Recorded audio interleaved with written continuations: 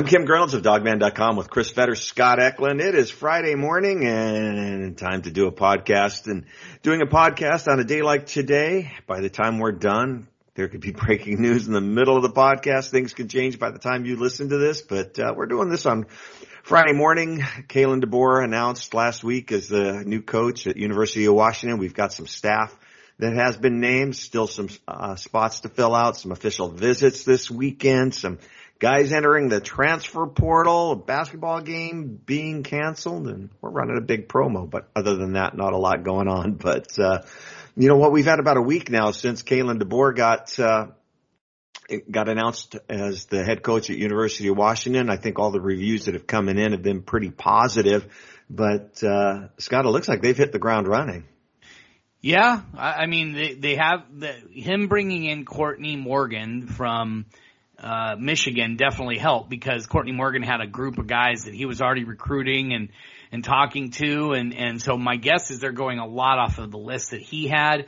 He's also going off of some of the lists that he had at Fresno State. Washington has made some offers out to some 2022 kids, and you know, I mean, I don't even have all the names right now. Haven't been able to keep track of all of them, but currently, I mean, the focus right now is wrapping things up for the early signing period, which starts on Wednesday, the 15th, and the official visits this weekend. That's where they're really turned their focus. Scott, people, not everybody knows who Courtney Morgan is. Tell people a little bit about Courtney Morgan, where he's come from, and what his role will be at University of Washington. Well, he was the director of player personnel, I believe, at Michigan, and I think he's going to do the same thing here. And he's a guy who worked with DeBoer at Fresno State, because he was at Fresno State before he went to Michigan for 1 year. That's his alma mater, by the way, Michigan. And then his relationship with Coach DeBoer and his reputation as being one of the better recruiters in the country. DeBoer wanted to get him on his staff, and they paid a pretty penny for him probably, and got him back over here. And he's going to be a huge asset to the University of Washington, because my guess is he'll be running point on a lot of these top guys, not only in this class, but in the classes heading down the road here. Originally a Los Angeles guy? Yes. No. Yes. I don't remember all of it, so. Yeah. From my understanding, he's originally from Los Angeles, really well connected in the Southern Cal area. Was working for Kalen DeBoer, then went to Michigan where he played football. And the word is he was making over $200,000 a year working at Michigan, and they enticed him to come back here. So, Chris, I think they're probably paying him a little bit more than $200,000 here. Yeah, they're paying him more, and then also I think the idea that not only is he coming back out west, but he's getting an opportunity to really create his own player personnel department from the ground up. And from what we understand, Justin Glenn, the old director of recruiting under Jimmy Lake, is also going to stay on the staff. They're going to hire more staff. He's going to get a lot of resources in order to kind of create this thing in his image and the way he wants to do it. So I think that idea of kind of basically having carte blanche to do what he needs to do to get this thing rolling, and then also his relationship with DeBoer obviously played big parts in Courtney Morgan coming to Washington. And he immediately, he went out to go see Tracy Ford at Ford Sports. He has a big wealth in terms of just the spread and understanding, the 7-on-7 guys, the trainers, and everything like that goes on as well, because recruiting is around the clock business, as we know, and he's already hit the ground running. Hey, Chris, what's really kind of unique is where you take a look at what's going on at Washington right now in their recruiting office, where, they hire in a guy they're going to pay over $200,000 a year. He's going to set up a whole new recruiting department with all the systems in place. He's going to hire more people. When we first started doing this, it was Coach Heater was the recruiting coordinator, and shout out to Claudine Lowe. Claudine Lowe was in the recruiting office, and that was it. It's a little different now. Yeah, basically it was whoever the recruiting coordinator was on the coaching staff. In this case, back in the day, and you're talking about under Rick Neuheisel, it was Chuck Heater, and then Chuck had his assistant, and that was it. I mean, she was the one in charge. Claudine was the one in charge of handling the visits, making sure everyone got picked up, making sure the hotels were set up, all the stuff that goes into an official visit. They had one person doing all that stuff. And depending on the size of the class.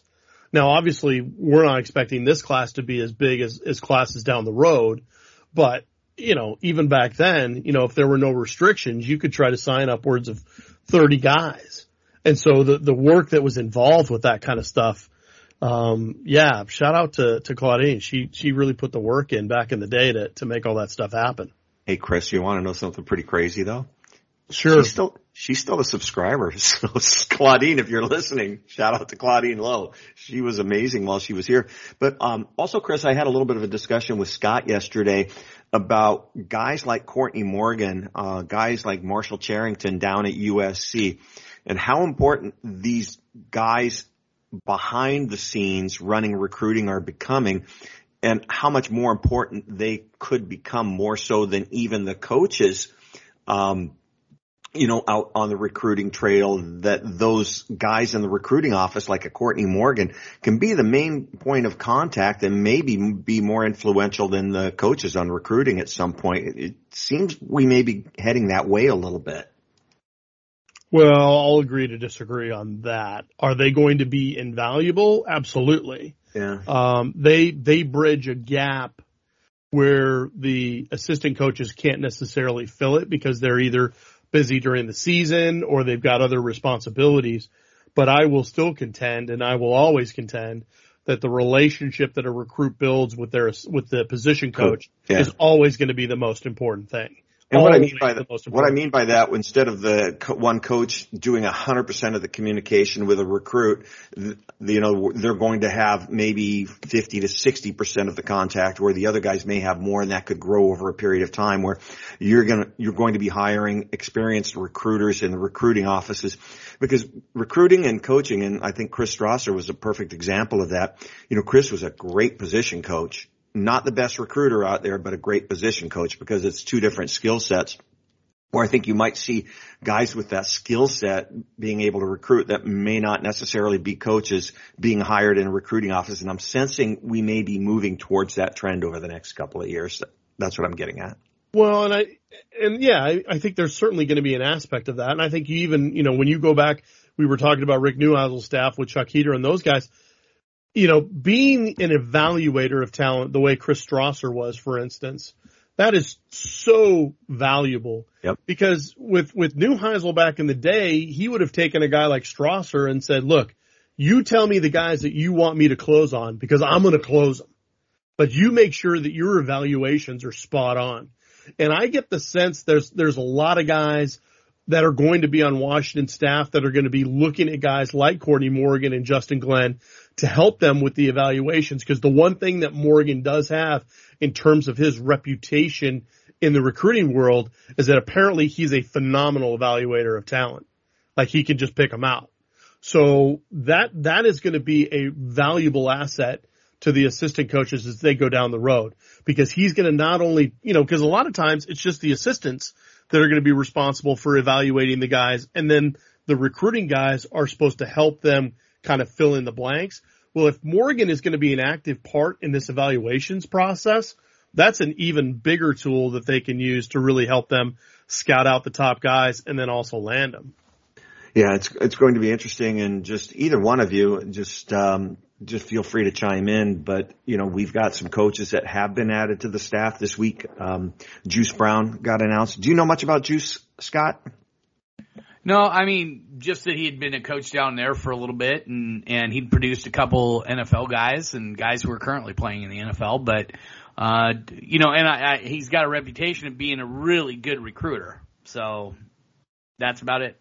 With him being hired, does that put Dante Williams out of the equation? I don't think it completely puts him out of that equation, because word is that Coach Morrell, the other DB's coach down there, I think Coach Brown is going to be with the corners and Coach Morrell will be with the safeties.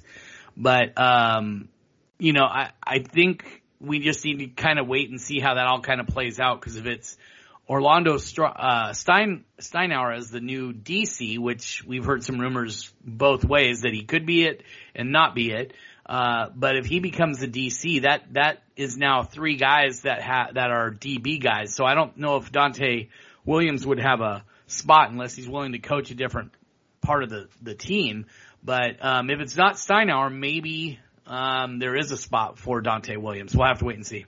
Chris, you've been all over the assistant coaches more so than anything. You're really well connected on this, and tell us, just give us a general update just on things that you've been hearing, where you think things are heading, because nobody's been on it like you. Well, just to give people an idea about Juice Brown, he was a kid that played actually at Boise State. So there's another Boise State connection. He played from 2000 to 2003, and he was also the defensive backs and recruiting coordinator, if I remember correctly, under Brian Harsin, when Harsin was there right after Chris Peterson left. So there's going to be a connection there. The other thing, too, that people need to remember is that when Juice Brown was at Fresno State the last couple seasons, he was also the recruiting coordinator. So with Courtney Morgan, he's got a relationship there. He's got a history. So don't be surprised if there's a lot of coordination there. For instance, when I talked about Courtney Morgan going to Ford Sports and talking to Tracy Ford, I believe Juice Brown was with him. I may be wrong about that, but either way, there's going to be a big connection between Courtney Morgan and Julius Brown. The other coach that we know that's been hired, and he was actually the very, very first guy, is a guy by the name of Ryan Grubb. And Ryan Grubb is actually going to be not only the offensive coordinator under Kalen DeBoer, which is what he was the last couple seasons, but he's also going to be the quarterbacks coach. And this is a guy who's actually coached quarterbacks. So Washington's going to have a quarterback coach on their staff? This is a good thing. He was the quarterbacks coach for for Jake Haener. And he was also a quarterbacks coach at Sioux Falls when DeBoer was there. So there's a long-standing connection between Ryan Grubb and Kalen DeBoer. He's also a really well-known offensive line coach, which could certainly play into how DeBoer wants to go about his search for an offensive line coach. Could we see Washington retain Scott Huff and have him be under kind of the guidance of a guy like Ryan Grubb, who's well known as an offensive line coach? We'll see. I know that thought will absolutely drive a certain segment of the Washington fan base absolutely up a wall, and I don't blame you because of the way the offensive line played last year. But I think this goes to the bigger picture, Kim, and you can speak to this as well because I know you have some thoughts on it, that, I think DeBoer's got a tough task in determining whether there are pieces of this previous staff at Washington that could actually fit and be good fits because of the overall performance and how poorly things went for Washington last year. Because these guys all of a sudden don't become bad coaches. No. But something happened. And do we put this all on Jimmy Lake? Was it something that was so infectious that it just seeped into all aspects of the program and just really turned things that sour? And yet, with an infusion of things that are going on, culture shift, all the stuff that DeBoer brings, does a guy like Scott Huff get re-energized? Does he get rejuvenated? Does he get put in a position where he can succeed and get the offensive line moving in the direction that they need to go?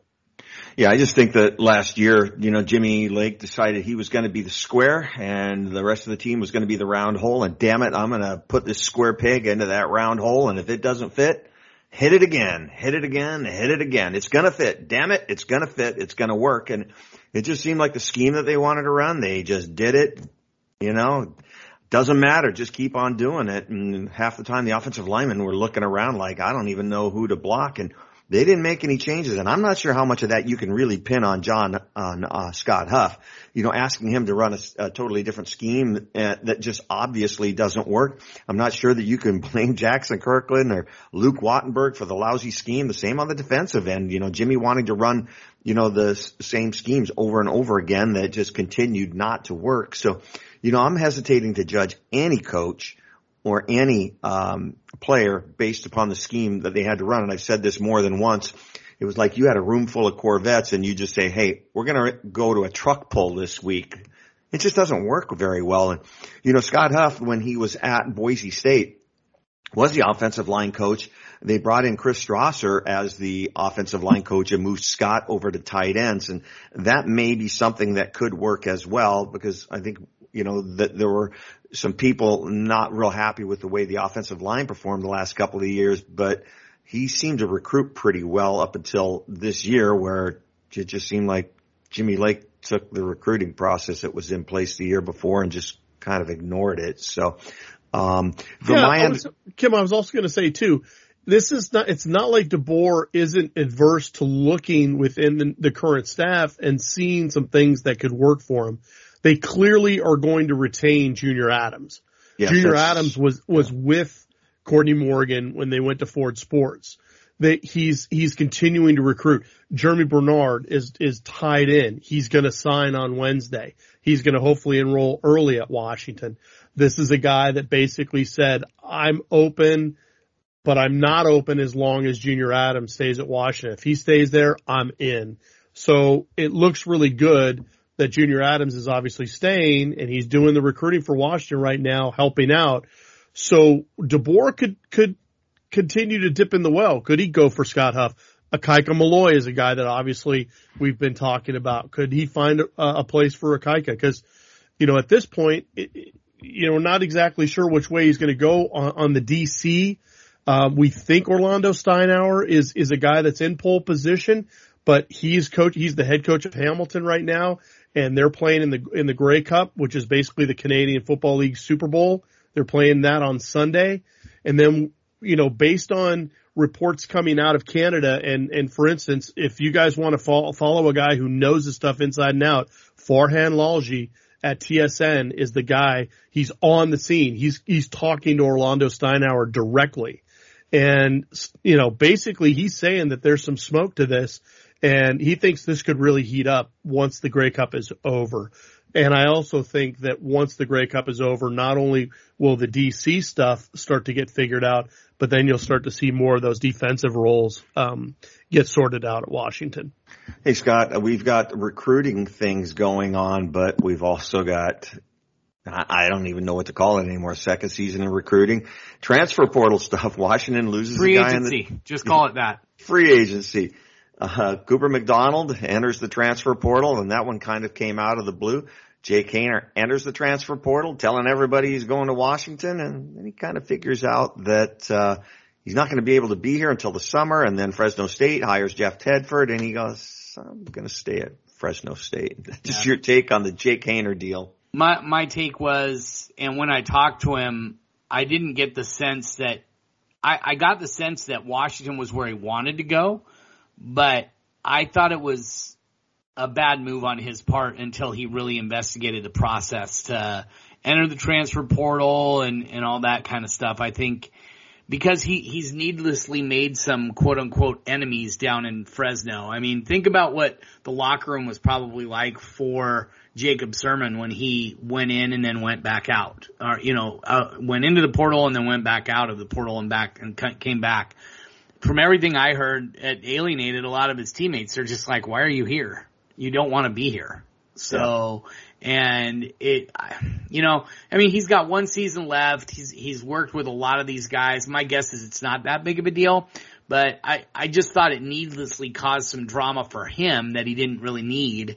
And then, you've got people out on Twitter who are trying to make names for themselves saying that Jake Haener is already enrolled at Washington, or he's set to join Washington in January. And I called the kid directly. I'm the only person in Washington media who talked to the kid directly, and the kid said, no, I am not enrolled anywhere. I have not committed anywhere. I'm still talking to a bunch of schools. And so, look, Twitter is good for very specific things, but when it comes to sources, quote unquote, you really need to figure out who you should be following and who you should be. I mean, when John Wilner says sources, take it to the bank. When Christian Cable says it, take it to the bank. Mike Varell, another one, take it to the bank. What about Chris Fetters? When anyone on our site does it, we don't just go out and say this is what we're hearing. If we do something like that, it's always on our message boards. Yeah, we don't need to share stuff on Twitter. No, it's stupid. Board. Yeah. And the reason why people do that is to get their name out there. And then they look like fools. And they make the kids look bad. called clout chasing, right? Yeah, I mean, it is what it is. There's nothing you can do about it, but I would really caution people. When someone has 1,500 followers, take that with a grain of salt until you actually see somebody that's got more of a reputation of, it is what it is. Anyway, so for Jake Haener, big mistake on his part, in my opinion, coming out, just announcing it so early and stuff. He should have really had people investigating the process behind the scenes. But, I mean, he's 21. Do you think he really knows, or 22? Do you think he really knows what he's doing at this point? I don't think so. So it is what it is. Cooper McDonald surprised me a little bit. Real quick before you move on to Cooper McDonald, let me just tell you what I'd heard from my sources on Haener. That he'd been telling people, UW and Coach DeBoer, that he was coming to Washington. He told the Fresno State administration he was coming to Washington. I know he told you he was looking at a lot of schools, but from my understanding and my connections, he was telling everybody he was coming to Washington. And then a couple of things happened. I think the first thing that happened was that he found out that you only can use the transfer portal once.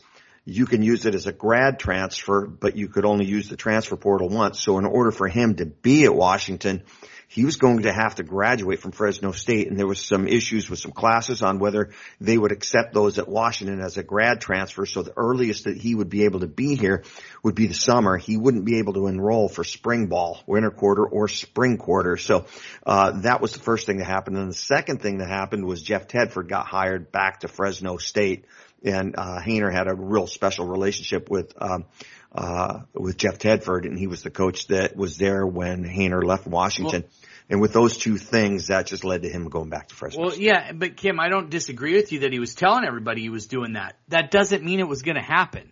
And so the people shouldn't have reported it, that it was happening, until it actually was announced that it was happening. And Jake Haener should have done a lot more investigating before he started telling everyone in the world that he was coming. And because I knew he wasn't going to make it. I thought it would be hairy for him to make it even in for spring ball, and not to get here, like you said, Kim, until the summer. That just gives him the summer to work out with his teammates. Now, a lot of those guys are guys that he's probably practiced with before. Yeah, but Scott, let's be honest. When you say it'd be a little bit hairy for him, that's the lane Jake Haener lives in.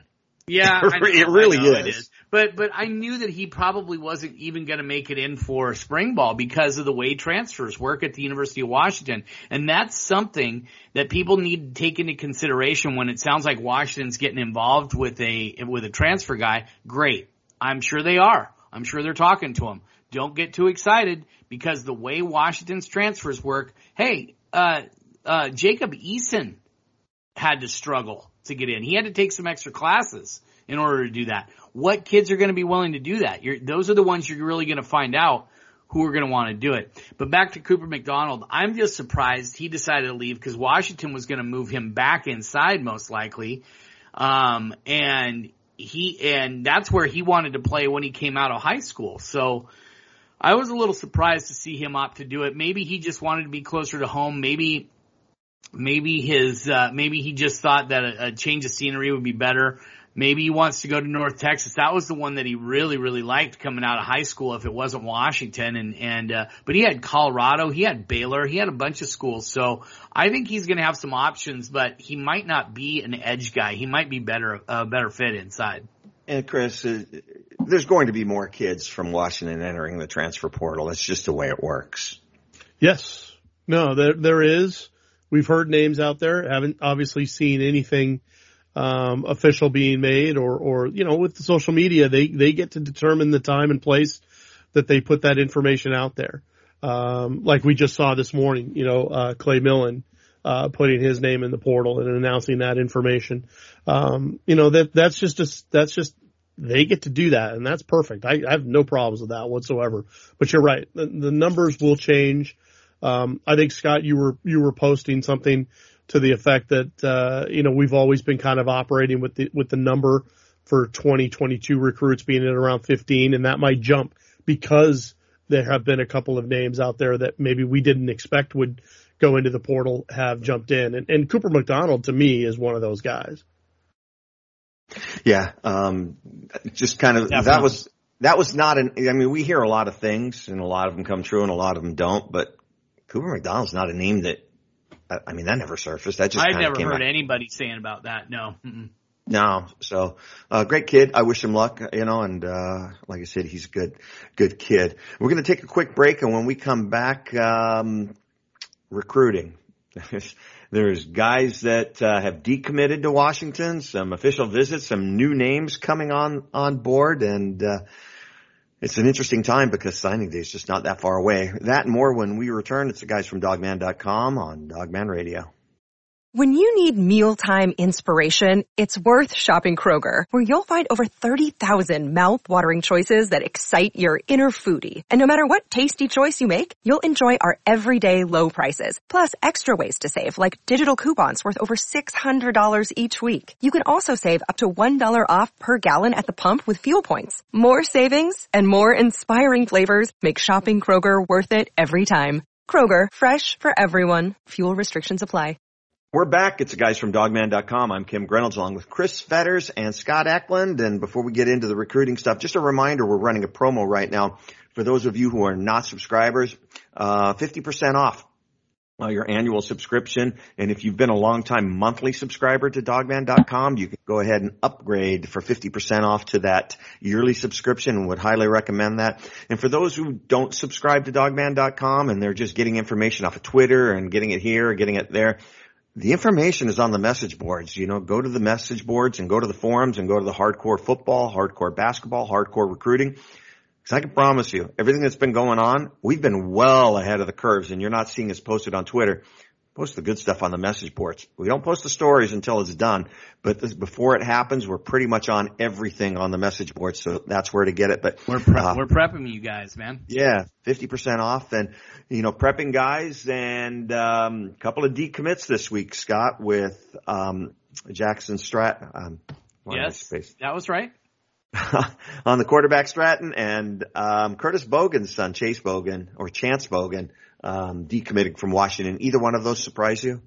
No, they didn't. I knew that Chance Bogan was hanging on by a thread. As I mentioned in today's blog, there was the old staff had kind of cooled on him quite a bit, and the only reason they stuck with him was because he was a Husky legacy and because he was a local kid from a very important school that they need to recruit really well, and down in Tacoma with Lincoln High School. So he wasn't dynamic. He didn't flash on tape. He really struggled blocking. He had good hands and he was a good athlete, but he's more of a big receiver than a small tight end. I mean, he doesn't show the toughness that you're really looking for, and I think the old staff was trying to figure out how can we cut this kid loose and not have egg all over our faces. Well, Kalen DeBoer didn't have the egg on his face because he never made that offer to the kid, and I know it's a tough conversation. I mean, I'm real interested to see what was said to the kid and everything like that, but sometimes you just got to be a man and say, hey, look. Instead of you signing with us and never playing, I think what you should do is go out and find yourself a place that will take you and that will incorporate you into their offense. You're just not going to be a fit here. And they give the kid the chance to save some face and go out and say he's decommitting and opening up his recruitment.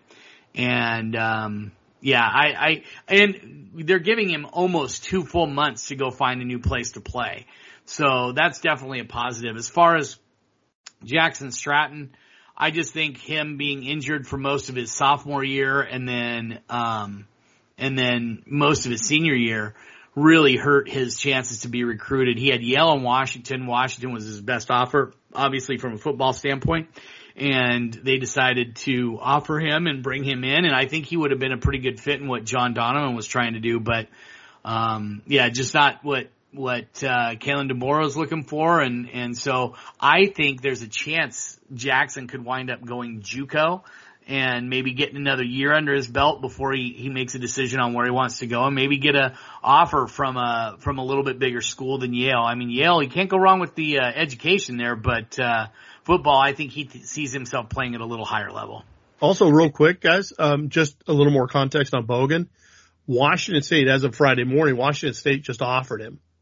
So that'll give you some idea that if Washington State feels like he's a good fit in their offense, which is basically just like a USC version of the air raid, a little bit more running, but they clearly could use him as a bigger receiver maybe. Then that'll tell you that maybe he's not quite what Washington would be looking for in the offense that DeBoer would want to run. Yeah, and Chris, we've seen this happen we're on our 9th head coach if you're including Bob Gregory. We've seen this before, Chris. Seen what before? Guys come and go? New coaches guys getting coming their offers pulled. Yeah. Oh, sure. No, it happened under Sark for sure. I mean, I know Sammy Long was probably the one that people will remember, the receiver from Lakes. Well, Sark did that. He was the one who offered him, though. Right. That was the thing. But the kid who was committed from West Seattle, the linebacker who ended up at Idaho, he was committed. Grimes? Yeah, he was committed to Tyrone Willingham, got and then he gets let go, and Sark came in and dropped his offer. Yeah. Well, what's interesting is when Sark got here, Keith Price was a guy he didn't like at all, but, that's all he had, at the time. But, Sark was, at USC when Keith Price was being recruited, but, that seemed to turn out okay. But, visits, some new offers going out, Scott, and, some new names on the board. Yeah, the newest one that's kind of the serious one at this point. There will be a couple more, I think, before the weekend's done, but the biggest name is Darian Lewis, linebacker out of St. Francis High School out in Baltimore. When was the last time Washington got a kid out of Maryland? Was it Don Jones? Was it Zeke? Well, yeah. No, Zeke Turner. Well, he was from there, but he was playing JUCO at L.A. Pierce. Right, So, but he's I'm talking about a Maryland. kid. I'm talking about a kid actually playing football in Maryland right now. I couldn't tell you. It would probably be Don Jones and Ed Cunningham, right? Well, that's Virginia. Oh, that's Virginia. Yeah. See, I don't even remember the last time they had a Maryland kid. So, like a high school Maryland kid, but Zeke Turner, Maryland. Obviously a Courtney Morgan recruit. Yeah, that was definitely a guy that Courtney Morgan knew about, and he has offers from. I was looking at a lot of ACC schools and some other ones, but someone actually put in, and it might have been Brian Doan. I didn't see who put it in, but somebody put in a crystal ball for Washington. I think it was Brian. Yeah. But the other thing, guys, I would really want to impress upon recruiting people, Washington fans that really follow recruiting heavily and are going to be really interested in seeing on who Washington signs on Wednesday. Watch the players that don't sign. That will give you a bigger clue. And I'm not talking about the players that don't sign with Washington, because I think Scott, fans need to go to see Scott's blog that he put out today, because he's already talked about a couple of players currently committed to Washington that he does not expect to sign until February. And I wouldn't put that as a knock on those guys thinking that they're going to go somewhere else. I just think that that's probably just them trying to be prudent and making sure that they've got the relationships they need with the coaches that are going to be coaching them. Like, there's going to be guys out there that don't even know who their position coaches are going to be right now. That's going to be important to them. And that makes total sense. My point is, look at the players that don't sign like right away for Oregon or USC, UCLA. Those are kids that are going to be open and available. And don't think for 1 second Washington isn't going to try to pounce on some of those kids if they are really good fits for what Washington's looking for now. Because you got to remember, the whole paradigm has shifted from what Jimmy Lake and those coaches would have wanted to now what Kalen DeBoer and his new staff are going to be looking for. Totally different ballgame. Who else is coming in this weekend, Scott? Any new names on board? Anybody else coming in? No, just Jeremy Bernard, and the only reason he's visiting this weekend instead of in January with the other committed guys is because he's going to show up on, I think, January 2nd or 3rd or whenever winter quarter starts. He's coming in January, so. Yeah, and Chris, getting back to what you were talking about, I think there's still some major changes to be made, in the coaching circles, not only on the assistant front for University of Washington, but, the Oregon job is still open. And, there's been a ton of decommits from Oregon. All those kids are back on the market. And then rumors of, Oregon hiring Chip Kelly, which would open USC, which is going to lead to another round of decommitments if it happens before Wednesday. So there's a lot of turmoil out there and still a lot of musical chairs to be had. Gun to your head, who's Oregon hiring, Chris? Well, I thought that it was already a done deal that Chip Kelly was going to go back. No, it's not? It's not a done deal? It doesn't sound like it. It sounds like it's leaning that way, but it sure doesn't sound like it's a done deal. Okay, well, maybe it was all the cheering I heard from Westwood, thinking that it was already done. Well, what's interesting? I think that's the most interesting thing is that UCLA fans are more excited than Oregon fans. Yeah, no, they're ecstatic. Well, what's interesting is the buyout date. He's got a $9 million buyout if he leaves that would have to be paid to UCLA by the 15th of January. But if the buyout up until the 15th is $9 million. The 16th of January, it goes to zero. So what did Oregon get from Miami on Cristobal on their buyout? Do you remember? I think it's something similar. Yeah. I think they're in the same ballpark. You could almost literally just switch them over pretty close from what I understand. So what's going on at Oregon? Chip Kelly's in the mix. We've heard that Satake from BYU has interviewed. We've heard that Justin Wilcox from Cal has interviewed. Also rumors about them going after an NFL guy. But, Sky, you got to think that this has got to be wrapped up for them in the next couple of days. You forgot about Nick Saban that interviewed. You forgot about, that's just the message boards. That's right. Urban Meyer. Isn't Urban Meyer the guy? Yeah. I also heard they interviewed Don James. Yeah. And Rich Brooks. And they've been all over the place. But guys, here's the thing, guys.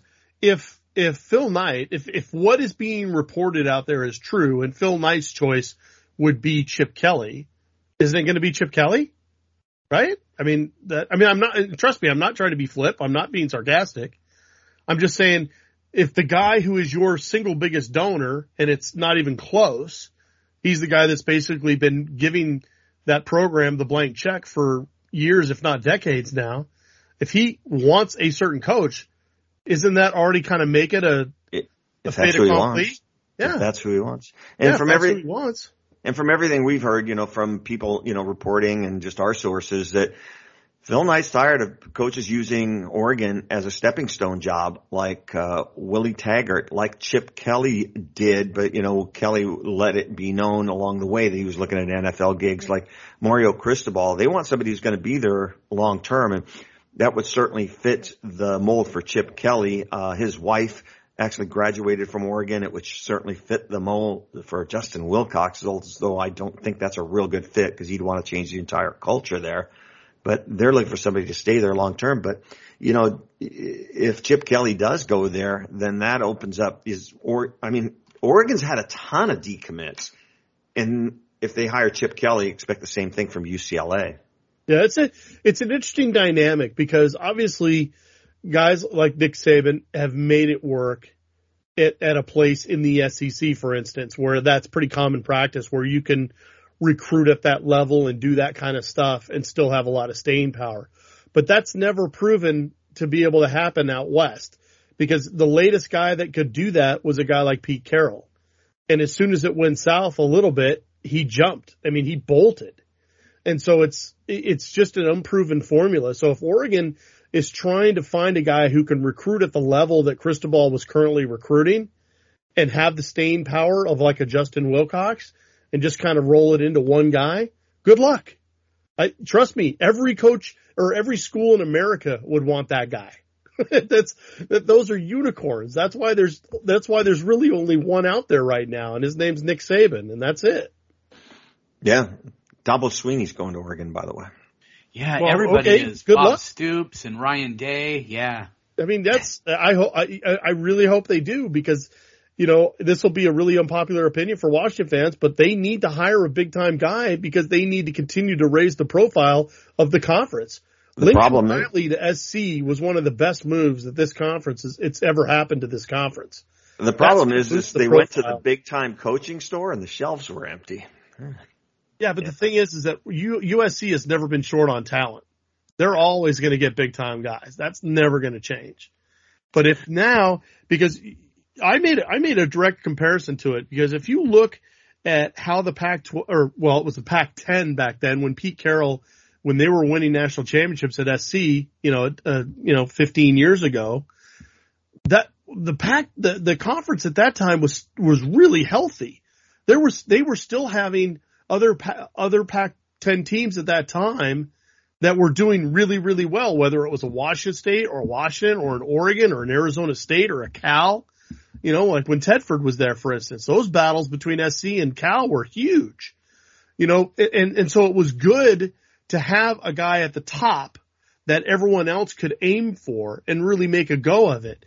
But ever since that's kind of waned and gone off to the side, and like, for instance, like when Chip Kelly left Oregon, for instance, and even when Chip Kelly was at Oregon, it wasn't like it felt like there was a huge kind of scramble at the top to be like the best team in the Pac-12. But now, if you can get USC back, humming along like USC should be, that'll raise UCLA's profile. That'll raise the profile of the Arizona schools. Yep. And that will raise the profile of the Northwest schools. And everything really, really hinges on how well USC does. And again, Washington fans may find that an unpopular opinion. Oregon fans may find that an unpopular opinion. But LA is the pulse of the Pac-12, and it always has been. Always. And I know it drives people nuts that we talk about Oregon, and the reason we are is because it's going to have an impact on Washington and their recruiting because of the amount of decommits that Oregon has had, and now those guys are back on the market, to be recruited. And if they hire Chip Kelly, that opens up a whole another can of worms down at UCLA on guys that are going to decommit, and they're going to have to find another coach, and that's why we're talking about it. But moving on to basketball, the game against Gonzaga has been canceled. So, just really a tough situation. I was talking to Mike Hopkins a little bit yesterday, and he kind of made the point that last year, 0 guys vaccinated because it wasn't available. So they had 0 vaccines a year ago, not one positive COVID test. This year, 100% vaccination, and the team's kind of ravaged with COVID, and it seems to have stemmed from their trip back to South Dakota. And Nevada got ravaged too, it sounds like. But what's interesting is South Dakota is one of the least vaccinated states in the country. And people were telling me nobody back in South Dakota wears a mask. But Washington 100% vaccinated, but they have positive tests. And, from my understanding, everybody's asymptomatic. They're testing positive, but, nobody's really feeling bad, which is what the vaccine is supposed to do. When it comes to a decision about canceling the game, they haven't been able to practice since they've been back from South Dakota, so they haven't been able to practice for a couple of weeks. And then with the positive tests, with everybody in protocol, if they were to go back and play the Gonzaga game, they would be incredibly shorthanded. They haven't been able to practice, and it just doesn't make a lot of sense to play that game. I'm sure Gonzaga's not happy about that. I'm sure Gonzaga would like to reschedule that game because of the loss of revenue it creates for them. Just like UCLA, UCLA canceling. Well, UCLA didn't reschedule the game, and they're just taking it as a forfeit. It's a road game for them, so there's no real money for them. So there's no real incentive for them to reschedule that game. And I think Washington's in the same situation right now where there's no incentive for them to reschedule that game because it's not a money game, and just the way the season's going, it just doesn't seem to make any sense. So, thoughts on this, Chris? Well, no, they would have every incentive to try to reschedule the UCLA game because of money. You may be talking about the Gonzaga game, or maybe even the Arizona game. Washington would love to reschedule the UCLA game. Yes, absolutely. But Arizona wants to reschedule the game. Yeah, and they did. It'll be played on the 25th of January. I'm not sure ravaged would be the characterization I would make of it, but I would say obviously because of the contact tracing involved and the protocols, Washington is absolutely affected, as Nevada. Nevada is the other team that really got affected big time by that holiday tournament in South Dakota. So I don't think any holiday tournaments in South Dakota are in Washington's future anytime soon. No.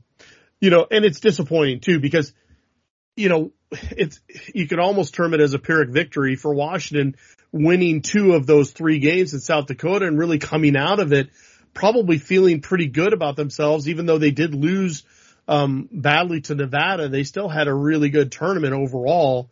And yet to have this happen to them and to have to forfeit the game against UCLA, to have to reschedule the game against Arizona, to have to cancel the game against Gonzaga.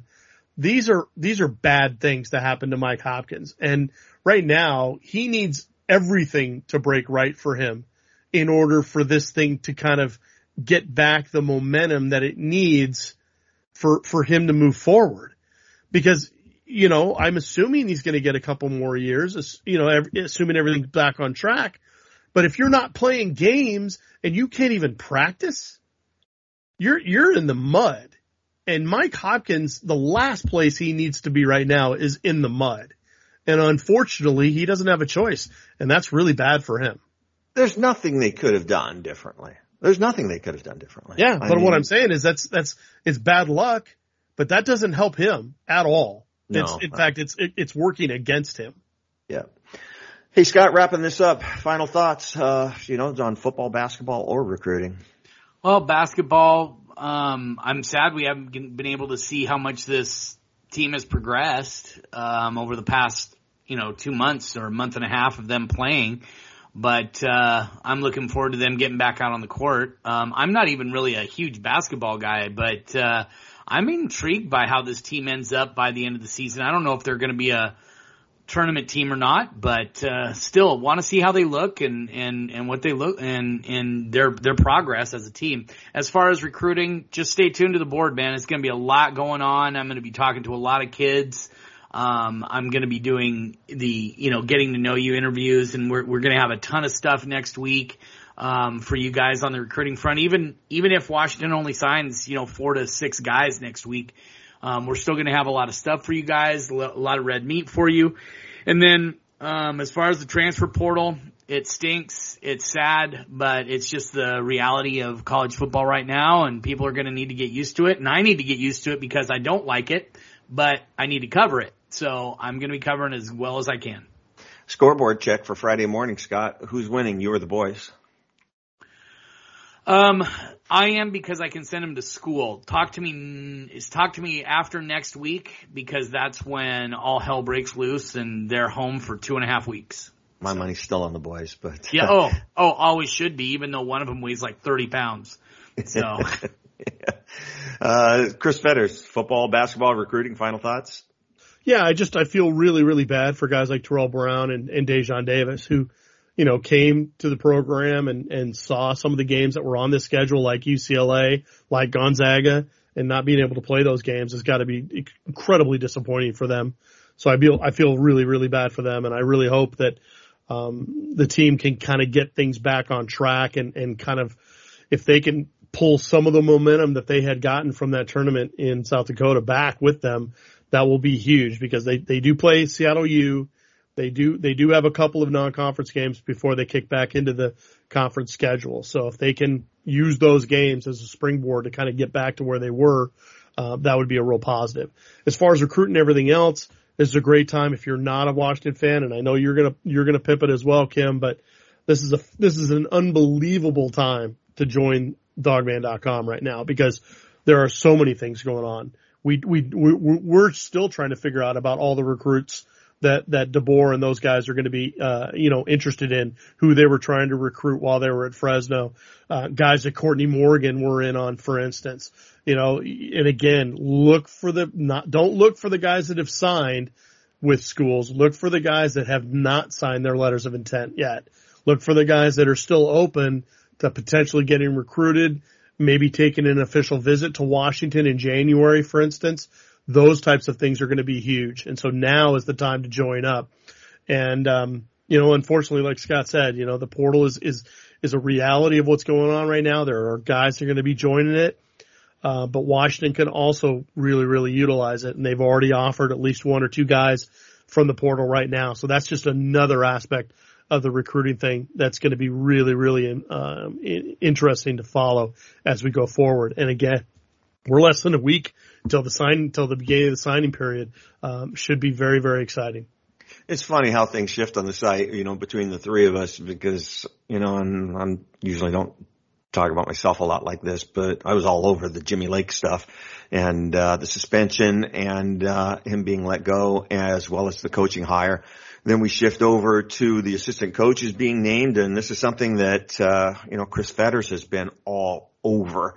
And then we shift over onto the recruiting end. Scott Eklund been all over this. So we're all doing our part on this. And if you're just looking for headlines, there's plenty of headlines out there. But if you really want to dive deep into, what it means, that's what the message boards are for. And usually before those headlines comes out, we're giving you a pretty good idea of what's happening. It's rare that we get caught off guard. So we're usually ahead of what's going on news-wise. So, and it's all on the message board. You're not going to see it on the front page.